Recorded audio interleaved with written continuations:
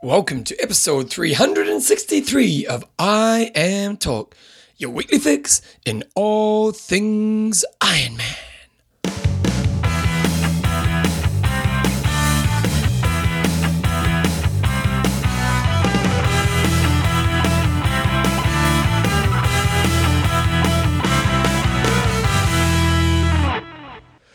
Righto team, welcome along to episode 363 of I Am Talk with Coach John Newsom and Bevan James Oz. How you going, mate? I am pretty good. A little bedraggled, but pretty good. Bedraggled? What does that mean? Yes, just a little on the fatigued side. Why is that, John? Because Epic Camp Kona Light is finished day 2. So, I Am Talk is proudly brought to you by? coffeesofhawaii.com. I bet you need some of that right now. Well, we have some of that, so it's all good. Athlinks.com. Social networking for endurance athletes. Extreme Endurance. I'm actually on Slow Twitch right now, and there's an ad saying, "Hi there, your training is about to get awesome. Extreme Endurance." And everybody on the camp, well, not everybody, but almost everybody on the camp has been popping their Extreme Endurance. Nice. TrainingPeaks.com. The way to keep track of how great you are. And SLStry.com. Makes you look bloody fantastic. Guys, in this week's show, it's a little bit of a different show because obviously John's got his Epic Camp Hawaii Light happening. So we're kind of doing a slightly different show today. We'll do a little bit of news and we'll kind of get a bit of an update on what John's been up to. And then I did an interview a few hours ago with a guy called Nathan Johnston. And Nathan is pretty impressive dude. He did Ironman Port Macquarie and he's blind. So we have a bit of a talk to him about, his experience through the Ironman and all the rest of it. And that goes for about 20 minutes as well. So we'll get that through the camp. So anyway, John, where do you want to start today? Ironman Brazil was on, and when we discussed this last weekend, we were sort of going, I wonder what Tim O'Donnell's going to do. On paper he's pretty strong and he's had some good races, but we're waiting for him to really come through and crush it in Kona, and so bit iffy over iron distance, awesome at half Ironmans, but he went to Brazil and absolutely decimated everybody, and an awesome time. Swam 44.24, rode 4.22, riding solo, and then topped that off with a 2.50 for an 8.01.32. And he smacked it by about 18 minutes, didn't he? That is impressive. Yeah, that's pretty impressive. Because Brazil is not traditionally a it's not an 8-hour course. We'd have to go back and see, all the past times. But from my memory, it is not typically an 8-hour course. So he's gone out there and really put a bit of a marker in the sand, saying, right, I can do this distance. I know he had a good Texas a couple of years ago, but he hasn't done much since. So this is impressive. Yeah, and it really does kind of make you start to think of him as one of those top 5 guys, doesn't it? When a guy gets to that 8-hour mark, on any given day, they can really be there, can't they? They can, and I think he's got the full package because he can swim well. He was first out of the swim by several minutes by the look of it. Well, there was another guy with him, but 44 minutes in the swim. Just rode away from everybody and kept the the accelerator down on the run. So I'm pretty impressed with that. You had second place Igor Amirelio in 8.19 and Stefan Schmidt in third place. On the girls' side of things, we had wait for it. Sound effects and all. Amanda Stevens taking it out, and she's traditionally an awesome swimmer, and often sort of fades as she goes through the race. But a pretty strong day at the office. She swam 48.44, rode 4.51, and then topped that off with a 3.20 for a 9.05. So nice work. And then Sarah Gross. Sarah Gross, 9.08, making some inroads there on the run, but ran out of real estate. And Jessie Donovan took a third place in 9.10. So pretty close racing. Only just over about 4.5 minutes covering your top 3. So that's good stuff.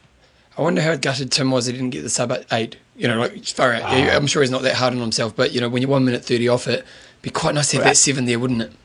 I think it'd be exactly how you felt, Bevan, if you'd gone 9.01.30. Well, I went 9.05, so I was gutted at 9.05.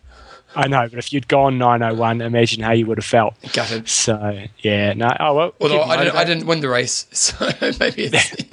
That's true.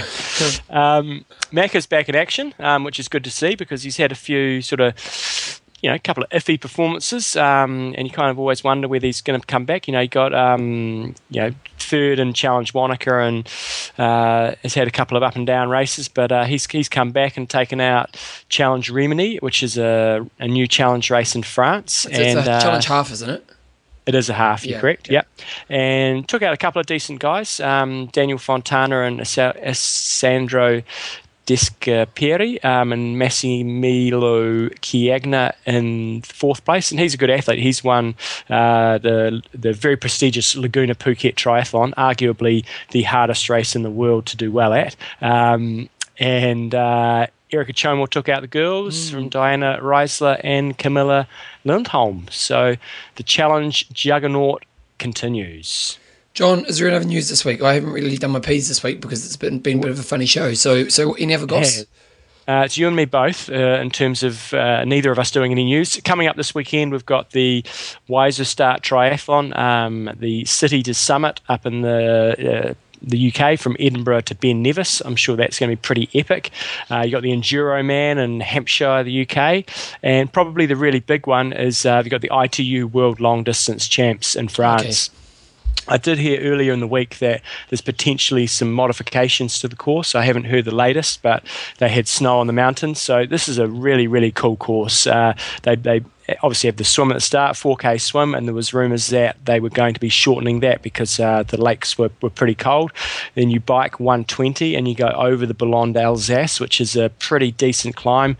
Off the top of my head, I'm going to say it's around about 1,200 metres elevation at the top, maybe a touch higher. And then it's got a bit of a lumpy run as well. So that's going to be a really good test. And often it is not an event that gets perhaps the coverage that it deserves on the age group level. It's pretty hard to do well at the ITU long distance world champs, especially when it's in Europe, and it's just going to be a really challenging day. And it's that nice distance, 4K, 120, and 30 is it's just that bit shorter than an Ironman, and so good luck to everybody who's going over there and racing that. But the Euro pros do like to win that race, don't they? Well, it's good money too. Yeah. It's again, I haven't got that in front of me, but every year we've talked about it in the past. It's been pretty solid money. Mm-hmm. And I think it also is one of those events that does get a bit of recognition within your federations as well, doesn't it? Exactly right. Bevan, I'm gonna throw a quiz in here at the moment. Okay, shoot me. Don't shoot me, but just shoot me with your quiz question. Do you know, John, just before you do your quiz question, it's currently sleeting in Christchurch. Well, it's not sleeting in Hawaii. I'm looking at my window right now and it's sleeting like crazy. It's not snow yet, but I might be stuck in my house tomorrow. My heart's bleeding for you. Yeah, I can feel it. Right, so here's a quiz question for you, and we'll come back with the answers after the next section of the show. Okay, you go. Australia and Britain seem to have a grip on the Kona titles. Who was the last non-Aussie to win the men's title, and in which year? Can I answer? Okay, go. Sorry. On the girls' side of things, so that's on the guys' side, who was the last non-Aussie to win the men's title. On the girls' side of things, we've obviously had the Brits been dominating it with Chrissy and Leander Cave last year. But on the girls, who was the last non-Brit or Aussie to win the women's title, and in which year? Do you want to have a stab, do you, Bevan? Oh, I do want to have a stab. Well, you think... Okay, so here's my thinking on the guys. We had Jacobs, and then we've had Crowley for 3 years and Macca for 2 years in between that. So before that, who was the person? I'm thinking it was Stadler. Well, let's see if you're right when we come back later on. And on the girls' side... What was the girls' question? The last non-Brit or Aussie. The last non-Brit or Aussie. So that we had Marinda. Who won it last year? Leander Cave. Yeah, she's a Brit. Then we had Chrissy. Oh, wow, that's a really good question, John. Well, we don't. It's not my question. It's thanks to Torsten from tryrating.com. So we'll come back with the answers shortly. Okay. Do you want to do an ad? What are we doing? We're no ads this week, Bevan. No ads? We've got ad-free, are we? Well, I'm only going to bring in one, Athlinks. I'll bring in Athlinks. Actually, we'll do that now. Athlinks.com. And it's just because you're on your promotion thing, isn't it? Yeah, well, Laura Miyakawa yep. had a great suggestion. She said, why don't you guys set up a club on Athlinks? Because we often talk about, set your own club up on there, and that extracts all the people from in your club from the different events. And if we did an I Am Talk one, then we could have, the fastest I Am Talk athlete at, say, Ironman Arizona or any race around the world, and you guys can have a little bit of I Am Talk Smackdown. And I thought, that's a bloody good idea. I thought I'd done that. And I went onto Athlinks, and I had done it a long time ago, but we hadn't really promoted it for whatever reason. So we now have the I Am Talk race team listed as a club under Athlinks. And what that means is you can just join up to that group. At the moment, we've only got 43 people signed up to it. So you need to have an Athlinks account, and then you need to obviously have your results. And then now we can go into any race and we can say who was the top Athlinks finisher. So at Ironman 70.3 in St George, we can say that Brian Dunn took it out. He was the first I Am Talk finisher in 4:40. Second was Tim Perkin in 4:57, and third was Sydney Sven in 5:03. Wow. So this is going to be a cool way to actually, for you guys to contribute to the show a little bit, and we can give you all a little bit of love by the races you do. At the moment, with not a great deal of people signed up, there's lots of events where there's just one person at it.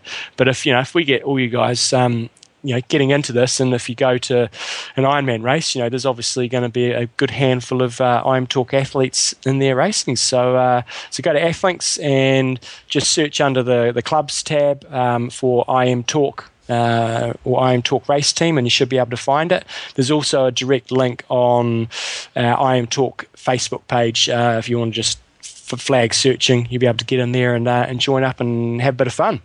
Yep, sounds like good times. It is a good way. I went and signed up to the group myself, and it's a real good way just to give a bit of banter, see what everyone's up to, and if you, as John says, if you go to a race, you can see which other I Am Talk listeners are going to be on there. So go on to athlinks.com, guys, and get into it. Okay, Jombo, what's next? I'm not really sure how we're doing the show today. You're leading the charge as we're going. John's Kona update. Okay, here we go. So I got an email from John saying I'm a little bit stressed. What happened? Yeah. Well, we had a few issues with flights being missed and people being delayed, and my support crew not being here because they were stuck in Honolulu for a day. So I was running around like a bit of a madman trying to get the stuff sorted before the camp, but we got there in the end, and we kicked off yesterday, and it was a pretty epic day as usual. We rode the Ironman course, so it was 178 kilometres, and we ran down to the pier, which is 4.5 k's from where we stay, had a little 20-minute swim, and then came back, and that was our day.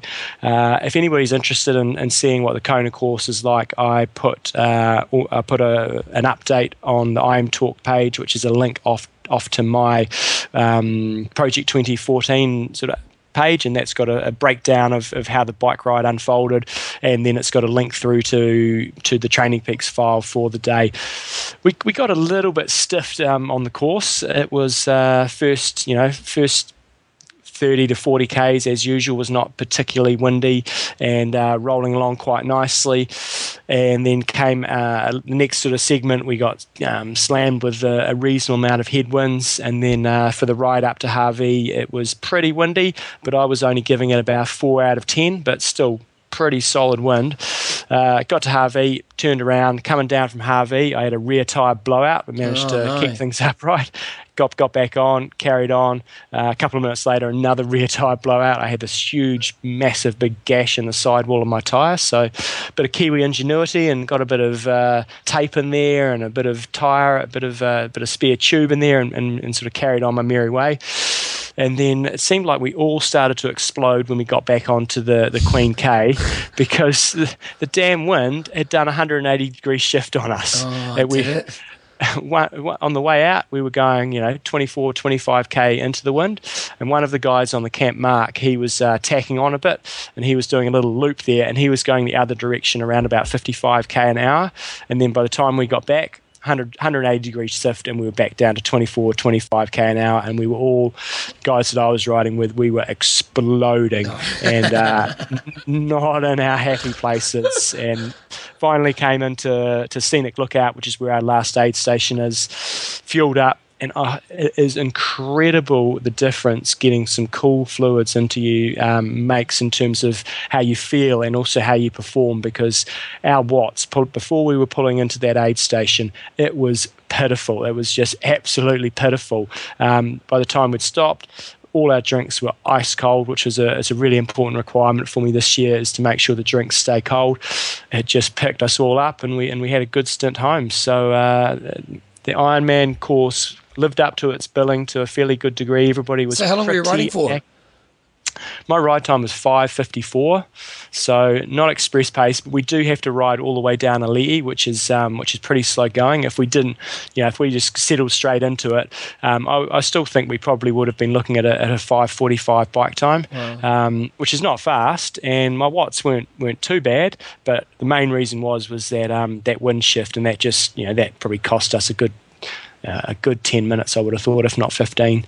But all in all, good times. So wait, you also did a bit of a run and a swim that day? We did, and we were supposed to go to White Sands Beach, and anybody that has been to Kona will know White Sands Beach. It's got a nice little surf break off it, and you can go down there and do some good body surfing. But as I discovered a couple of days before the camp, the white sand on White Sands Beach has been washed away, and it's basically rocks at the moment.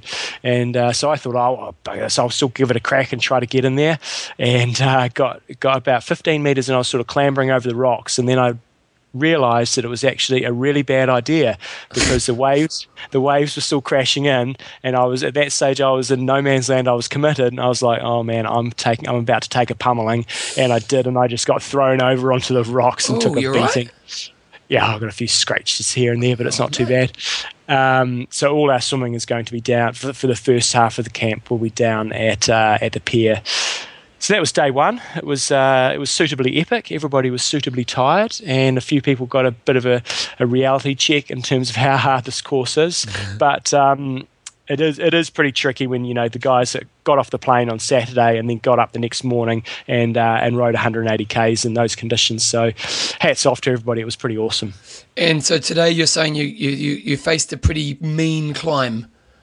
Did we what, I tell you. So the day two plan was we ran down to the pier, which is 4.5 k's. Then we basically swam the Ironman course. So we did 3.8 kilometres. We had a good old Rick was on a paddleboard, and he was our turnaround point. And so we swam 3.8 k's. It was lovely, very, very choppy this morning. Probably the choppiest I've ever had to swim in down by the pier. So it wasn't the typical big swells that you get. It was just very, very choppy and pretty slow going.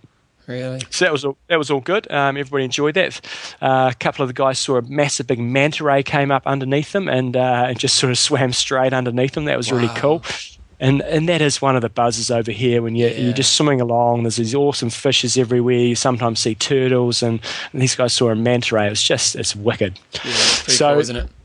So did that swim, then ran back to the hotel, and then I'd done a small amount of reconnaissance on today's ride, but I certainly hadn't done it all.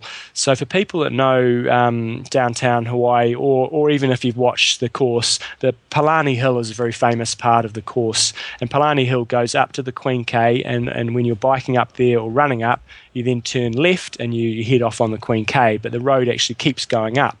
And so what we did, we rode all the way up Palani that turns into a sort of the high road, which runs above the Queen K, and then we hung a right, and then there's a road we could keep on going up, and it took us from 0 meters of elevation up to, I didn't actually check my Garmin, but according to Google and what have you, it was around about 1,500 meters, and that was over the space.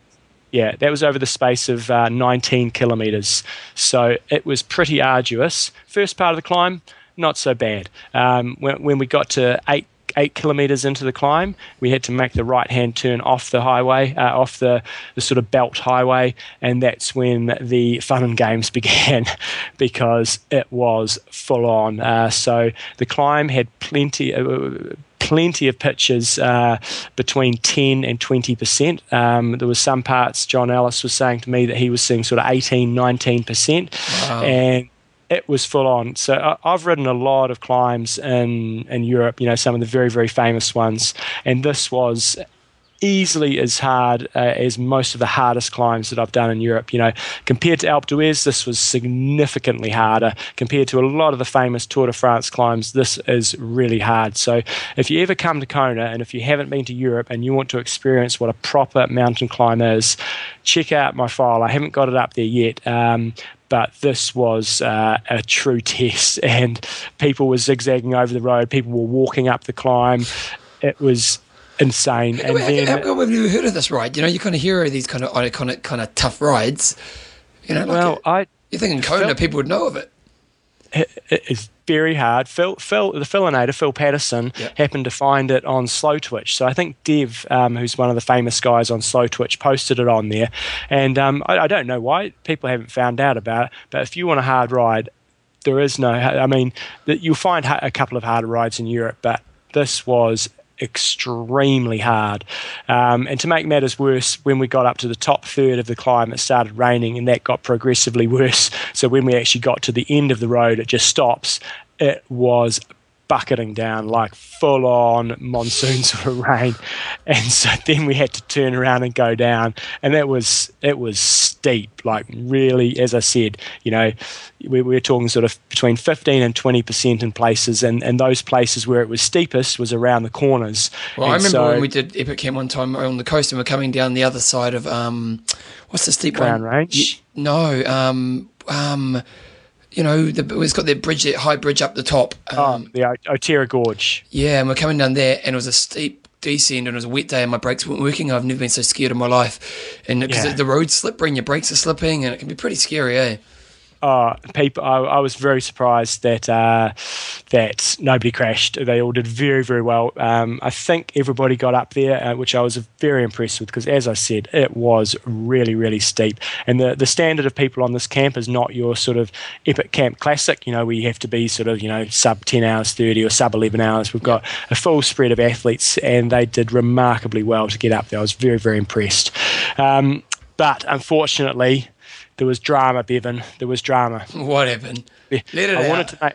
I wanted to make the climb, just add a little bit of interest factor to it. Because it sounds pretty easy anyway.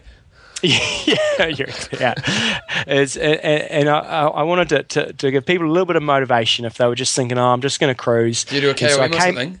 I came up with a handicap system. So we regrouped at the bottom of the climb before we started going up, and I've got a handicap system. So the base time for your handicap was a 5-hour bike split, and however many minutes slower than that you were than 5 hours, you got 20% of that time was your handicap. So say, for example, you did a 6-hour bike split. That's 60 minutes, so you got a 12-minute handicap if your time. And then there was an added bonus, though, because big people don't climb so well. For every kilogram you were over 70 kgs. So they had to weigh in. Well, we haven't done the weigh-in yet, but that's going to be done before dinner. So every kg you were over 70 kgs, you got an additional 10 seconds on your handicap. So you got a bonus if you were bigger. So I haven't actually figured out who took it out, but it was just to add that little bit of spice to it. And so we regroup, and I think, right, I'm just going to set a steady tempo here. And the challenge I had is people like Phil, they just need to sit on my wheel, because he was going to have a 2-minute handicap on me. So I thought, well, I'm just going to set a nice tempo from the get-go, and started cranking away at about 265 watts, and it was all going quite nicely. And we're probably, I don't know, maybe six kilometres into the climb, and I thought, it came to a little flat. I thought, I'm just going to put a little surge in, clicked it up a couple of gears, and tried to accelerate, and boom, snapped the chain. Oh, did it? Oh, no. Yeah. So it's like, almost, I didn't almost go off, but all of a sudden, your legs just spin around doing nothing. So chain snapped, and thankfully, superhero John Ellis was on hand, and we had to do a bit of running around and go and get the support vehicles, and I was on the side of the road for probably half an hour, but got my chain fixed. We had a little chain link so we could fix it up, and John Ellis did a great job, and I was back on my bike and ended up just I wouldn't say cruising up the hill, but taking it a bit more gently. But even taking it gently, it was pretty arduous. Nice work. And so what's happening over the next few days? So next few days, tomorrow we bike to Volcano, which is around about 100 miles, so 160 kilometres. We do point to point, which is going to be really cool. Quite a bit of climbing, but fairly gentle climbing. We get to Volcano, which is at around about, I think it's around about 1,500 metres elevation. We do a run off the bike there around all the volcanic, there's pathways all around the volcanic trails around there, which is going to be really cool, and we drive back after that, so it'll be a big long day, and then we start to make our way down to Maunalani and a bit more training, and then come Saturday, the 70.3 Smackdown. Oh, is it on like Donkey Kong? It is on like Donkey Kong. And how's everyone feeling about that? That'll be today's day 2, so they're not too stressed about it yet, but they will be probably come Thursday. Thursday's crunch day, because on Thursday there's a couple of options there, and it'll be, last year people were cracking all over the place on Thursday. They were stressing about the race, so we have an option of to do camp completion. You have to do a 70-kilometre bike ride plus a swim and a run, and last year we had people doing like 15 kilometres on the bike. There's also an option for a 125-kilometre ride, which I'll be doing. And so then Friday is basically a rest day before the race. So I've got to say, it's looking like a pretty impressive field. Rumour on the street is that Crowe's racing, Pete Jacobs is racing, the Rapster is racing, and there was somebody else as well. Did you get your media pass? I did email, actually. Good reminding me. I emailed them about it, and I got a reply, but I haven't chased up on that. So next week's show's done for us. It's great. Here we go, Bevan. Aloha from the 70 point. The email came in 25 minutes ago. Oh, there we go. Aloha from the 2013 Ironman 70.3 Hawaii. You are invited to complete your application for race day credentials by clicking on the blue link. Link below. There we go. Oh, well, so it's exciting times. It is exciting times. Kona's good as always. It's hot as hell, and living the dream. Okay, good times. So, guys, we're going to put an interview on right now. We're going to interview with a guy called Nathan Johnson. It's a great interview, and he is the guy who did the Ironman Port Macquarie, and he's basically only got like 6 or 7% sight, so he's actually blind, but really, really interesting kind of story and a guy. So I'm going to check that on right now, and we'll be back after that. Okay, team, so we've got a guy called Nathan Schumark on the show today, and anyone doing an Ironman in themselves is a bit of a special thing. You know, it's not the kind of everyday kind of person thing to do, but there's something about Nathan that makes him probably even more extra special than most of my Ironman triathletes out there. And Nathan is blind. We'll find out how blind he is in a second, but welcome to the show, Nathan. How you going? Yeah, good, mate. Yeah. So I suppose, first of all, let's start with the blindness. Can you tell us what you've got and a little bit about your sight at this stage? Yeah, well, I'm sort of mid-20s. I'm legally blind since probably late teenage years. I've got a eye disease called retinitis pigmentosa, which is a degenerative disease that was passed. Both my parents were carriers of it, so when they've had children, one of the children has unfortunately got it, and that was me. And they, at the time, they didn't know they were carriers of that gene. Oh, wow. So when I become about 7 or 8 years of age and started walking into things and tripping over things, I got to run around with all the doctors trying to figure out what was wrong with me, and that was pretty hard to deal with. So at that age, you start starts to go a bit bad. How fast was the depletion of your sight? I had full sight for probably the next. That sort of started happening about 8 years of age. So I played half a year of soccer at 8 years of age, and then between that and sort of year 6 and year 7 of high school, I was using a cane to get around, and had to have people help me, assist me to get to school and do all those sort of things. Wow. So as a kid, were you an athletic kid? Yeah, mate. Yeah, I did swimming club and a bit of surf club, and we grew up in a small community south of Sydney. So, it's been very supportive through the town for me since my eyesight started deteriorating. Can I ask, what's it like for a young kid kind of / teenager emotionally to handle losing your sight? What was it like? Oh, it was pretty hard and challenging at the time. I had a good family support base behind me, but mates, when you're you got a bit of sight, and all your mates are off doing their own thing, and sometimes they don't know what you're struggling with on a daily basis, and getting laughed at and teased a bit because you're walking into things and that sort of thing, wearing glasses and getting called four eyes and things like that. Especially as a teenager starting high school, is pretty challenging at the time. And so you finished school, and what stage? So do you see anything at this stage? Yeah, mate, I've got probably about 10% of sight left. So just during the day, I can see shadows and get light vision, like sun vision and bits and pieces. So yeah, I've got the light and darkness, and I'm lucky with that, I suppose. So when you say light and darkness, is it just you just see either a colour of light, or do you see shapes? No, I can see a bit of shapes. Like if someone's parked a car there, I can tell it's a car, but I don't know what colour it is or what that is. But when someone parks, say a trailer or a car under a tree, I might miss what it actually is because of the shadow from the tree. Well, and it's something that becomes quite natural, or do you have to concentrate quite a lot all the time on your vision? Oh, I think now it's sort of just daily life. But at the start, I suppose it took a bit more focus because you are getting around as using a cane and people helping you too. So that's been pretty good. So okay, so you've been dealt a pretty tough blow in life, and but you don't sound like you're the kind of guy that's going to let you hold that back. First of all, where did you start with triathlon? I started with triathlon probably a year and a half ago.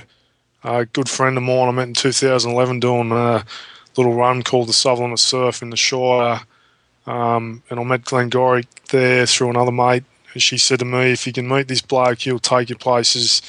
He's got that many sporting contacts and business contacts from being in the sporting world for 30 years. So I got to meet him, and he's taken me places since 2011. Wow. And so tell us about your first kind of experience with triathlon. First experience with triathlon was a little aquathon in early 2012, just to swim in the run league down there at Brighton Beach for a charity. That got me into that, and then from there we did couple of little triathlons, the Penrith Paralympic triathlon in early 2013. We did the Husky long course triathlon, so a half Ironman event in 2013. We did the Wollongong triathlon in 2013 as well. So yeah, a few little goals to tick off, and then Husky long course, the big goal to tick off before getting ready for Ironman Port Macquarie. Can I ask, how do you approach an Ironman? You know, like, do you have someone with you on the swim, or do you like how does the triathlon work for you? Well, mate, I've got a guide that stays with me the whole race. In the swim, they'll be tethered from my ankles, and if I go off course, they grab me by my wetsuit and push me back in the course. Then we get out and we get on the tandem bike for 180 kilometres. And then, we jump off that, and then we run together. Like we got like a little arm strap thing we hold on to, and if there's uneven surfaces, they tell me that's coming up, and just adjust your feet, and they tell you about what the terrain you're running on, and if there's any holes about, or what the crowd, if there's many people ahead of you, or just all little different things to get through the race. What's the most challenging aspect being a blind athlete? Is it the swim, the bike, or the run? Mate, with me first Ironman at Port Macquarie, I found the swim really tough. I've done a lot of swimming, open water swimming for the last 10 years, and I don't know if it was because of the current this day in the river up there where we were doing the race. It just the first hour of the race was really easy. The second half of the race was really tough, and I think it just made the day a bit longer. You know, getting out of that swim where you're a bit knackered and you're a bit tired and things haven't gone the way you planned or you wanted. You just got to deal with that, and get out of the swim and you're a bit shaken, a bit cold, and just try and get, because you run through the crowd after you come out of the swim, so that pumps you back up emotionally, and then you just got to go and get changed and get focused as much as you can to do 180k on the bike.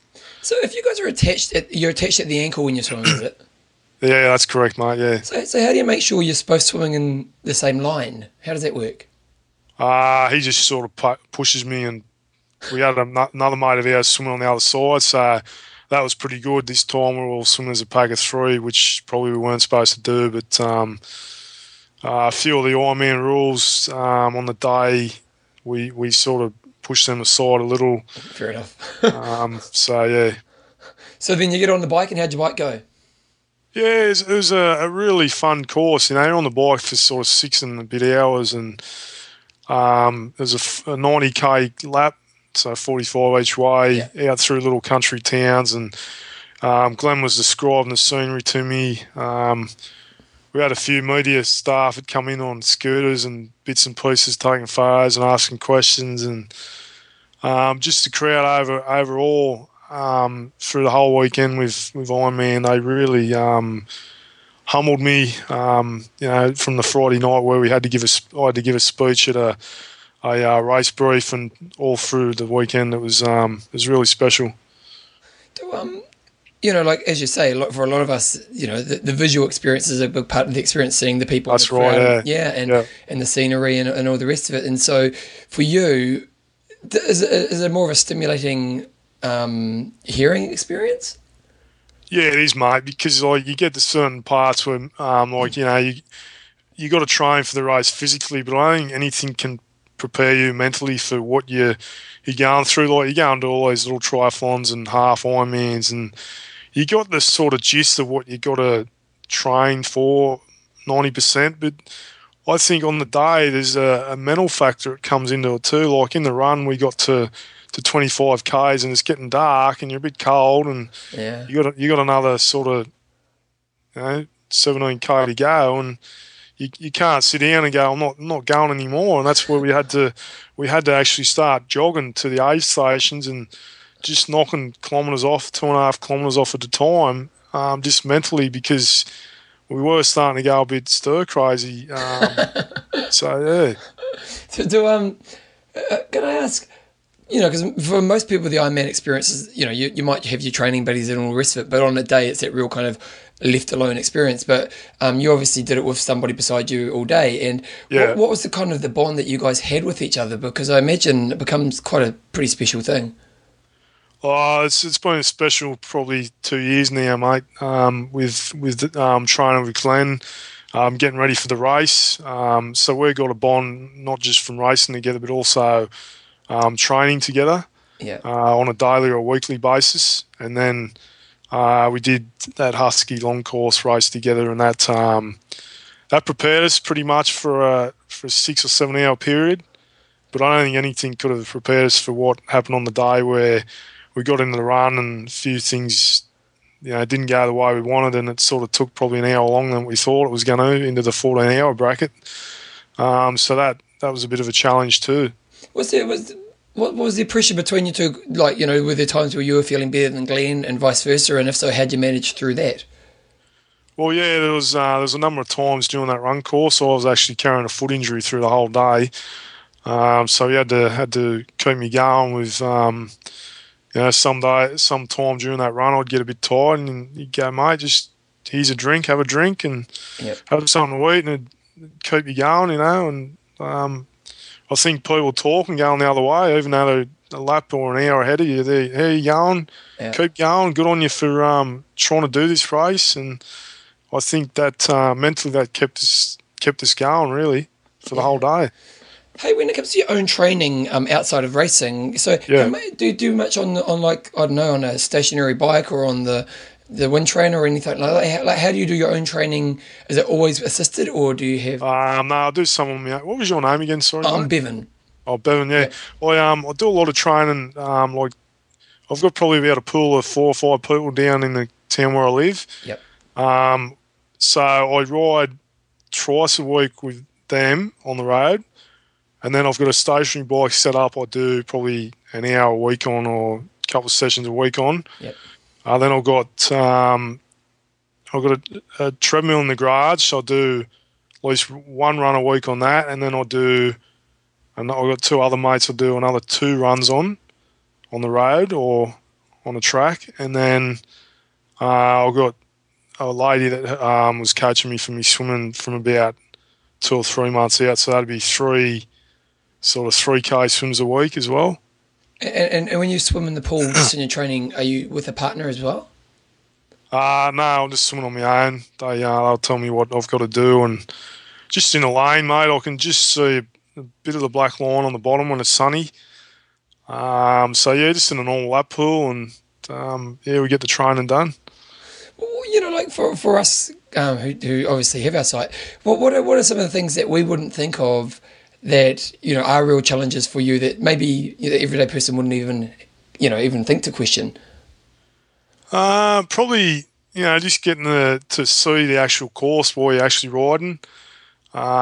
See the actual people who are actually pumping, like motivating you to keep going. Yeah. Especially where there's an area on each lap where you run past the crowd, and you get the feel that they're yelling out and the motivation that they're there. But it would have been great if I could have seen the looks on their faces or whatever. I know a lot of them were hugging me as we went past and got that sort of experience. But just the scenery. I think the actual running with a person is entirely different, like you were saying, because you got that person to talk to, and mentally you can. I started losing it, 25, 28 Ks, and Glenn is going, just keep jogging, keep eating your snacks and your lollies, and just try and keep focused. We got another hour and a half to go, and realistically, this day, the thing he said to me early in that morning was, mate, just take the day as it comes. He said, this day will be over as quick as it'll come and go that quick. And, some of the memories I've still got now, 3 and a bit weeks later from that day, I think I have with me for the rest of my life. The way having a bloke like Glenn that's done 21 Ironmans in a row, wow. and he come to me 12 months previous to Port Macquarie 2013 and said, mate, I've done 20, I want to do my 21st with you. And at that stage, I was reasonably fit, doing a bit of swimming and a bit of riding and a bit of running with little events, as I told you about. And he said, mate, I know you're tough. I think you can do it.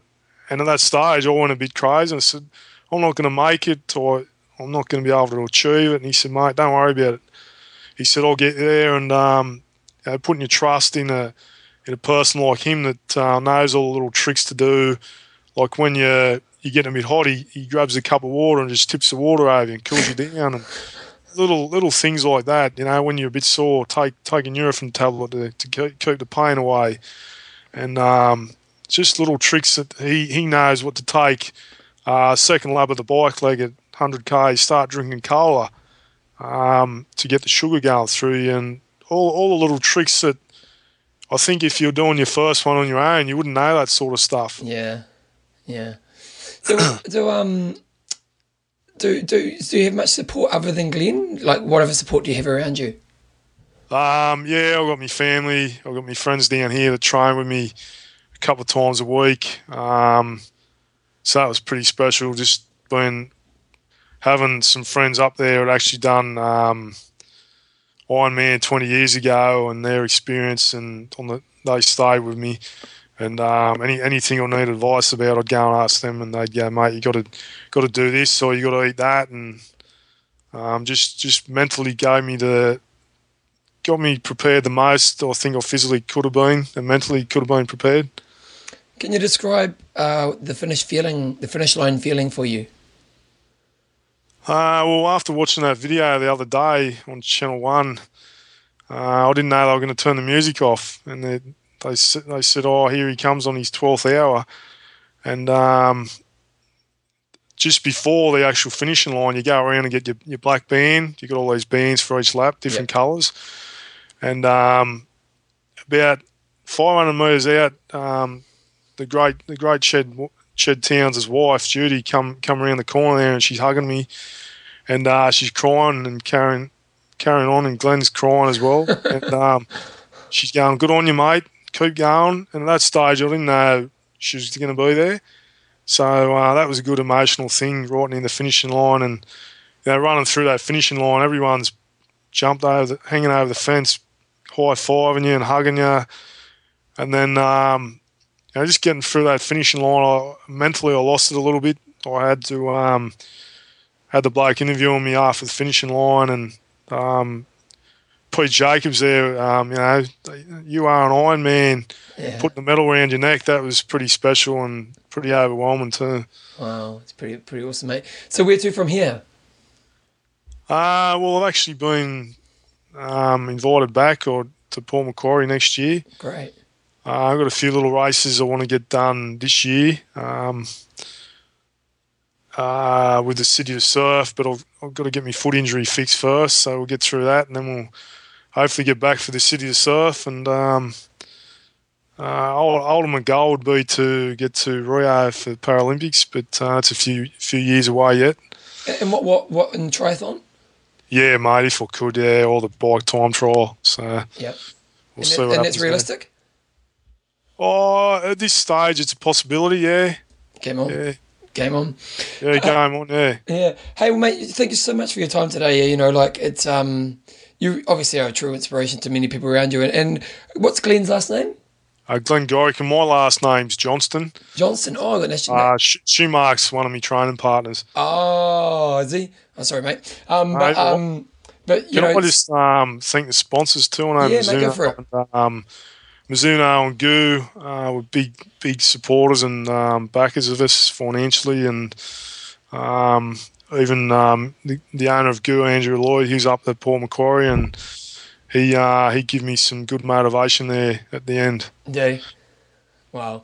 Well, thank you so much for your time today, mate. You're doing really, really amazing stuff, and you're an inspiration to all of us. And good luck for Rio. Well, hopefully we'll see you over there, mate. Hey Bevan, I still don't understand that inspiration stuff. So you don't? Tell me about it. People will tap you on the back and give you a hug and go, "You're an inspiration," but it moves me, motivates me, but I still don't fully understand it. Is that just because you see yourself just as a normal athlete? Yeah, I think so. Yeah, even though they put you in a different category, and even though the training and the race is the same as everyone else, you need support to get through the actual day and the race. But yeah. Well, mate. Well, we do see you as an inspiration, mate. So you can own it. Hey, thanks for your time, mate. Have a wonderful day and keep up your good work, mate. Thanks very much, Bev. Awesome, mate. Okay, John, we're back, and how's Triple D Dave Dwan going?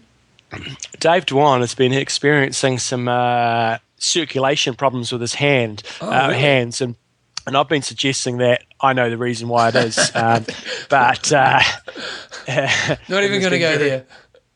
Various different other suggestions as well, but he's doing everything that is required and keeping everybody in good spirits, keeping the front group sort of rolling in nice little chain gangs. So. Yep. He's doing some fine work. Got to say, Lava Java is outstanding. So we eat at Lava Java each night, and brilliant. It is good. Yeah, it's really good. Actually, I've got to just book our meals in for tonight, Bevan, as I speak. What time is it there now? It's about 2:00, is it? It is 5:00 in the evening. Oh, you're ahead. Okay, of course. We are ahead. So, no, it is good times. No complaints over here. Athletes seem to be all having a pretty good time, and looking forward to the rest of the camp. So, Jumbo, the camp finishes on Friday, or you have Friday off? Friday's a fairly light day, just a bit of optional training. The day before the race, we have to, do your registration, check your bike in. So we do little bits and pieces, and then knock it out on Saturday. And so I'm really intrigued to see how I go, because it's a pretty full-on week for me. I mean, the training's hard enough as it is, but I literally don't get any downtime at all every day. So today I was up at 5, and it's 5 in the evening, and I haven't had a chance to sit down and relax at all yet. So it's pretty. It's not stressful. It's just full on. So, but I think I'm feeling all right. Energy's not too bad. We'll be well acclimatized by the time we come to the race, which would be cool. Just think, I'm sort of looking forward to, but I'm also not looking forward to running a half marathon in this heat. It does have me a little bit worried because, man, we ran to the pier this morning, and it was 7:45 in the morning, and it was bloody hot, man. So what's the middle of the day temperature? it's same as usual, sort of low 30s and sun beating down, bit of humidity thrown in there. So, and it really is interesting to see how when you do start to overheat a little bit, how things fall to pieces pretty quickly. What I think people might find really interesting is having a look at my file from the bike ride on day one. And what I did a stretch from just below Scenic Lookout, which is about 35 kilometres into the ride, all the way to the turnaround. So around about a 60 kilometre stretch at probably just above what my current Ironman pace is. So I was riding about 235 watts. And what I certainly noticed was from Kawaihae, which is more or less the end of the Queen K, for the sort of staircase climb all the way up to Harvey, where we really hit the winds, is my power stayed pretty similar. There was just a 2 or 3 watt increase due to the climbs. But what I did notice is as I got hotter and hotter, my heart rate was just on a fairly linear straight line going up and up and up. Even though my power was staying the same, effort was staying, felt pretty similar, but heart rate was just going up as I got slightly more overheated. So I thought that was pretty interesting. Oh, well, good luck for the race. Hopefully I won't need too much luck and go out there and spank people silly. Yeah, well, that's the funny thing when you do these kind of things, isn't it? It tends to be a hit or a miss, doesn't it? You kind of tend to...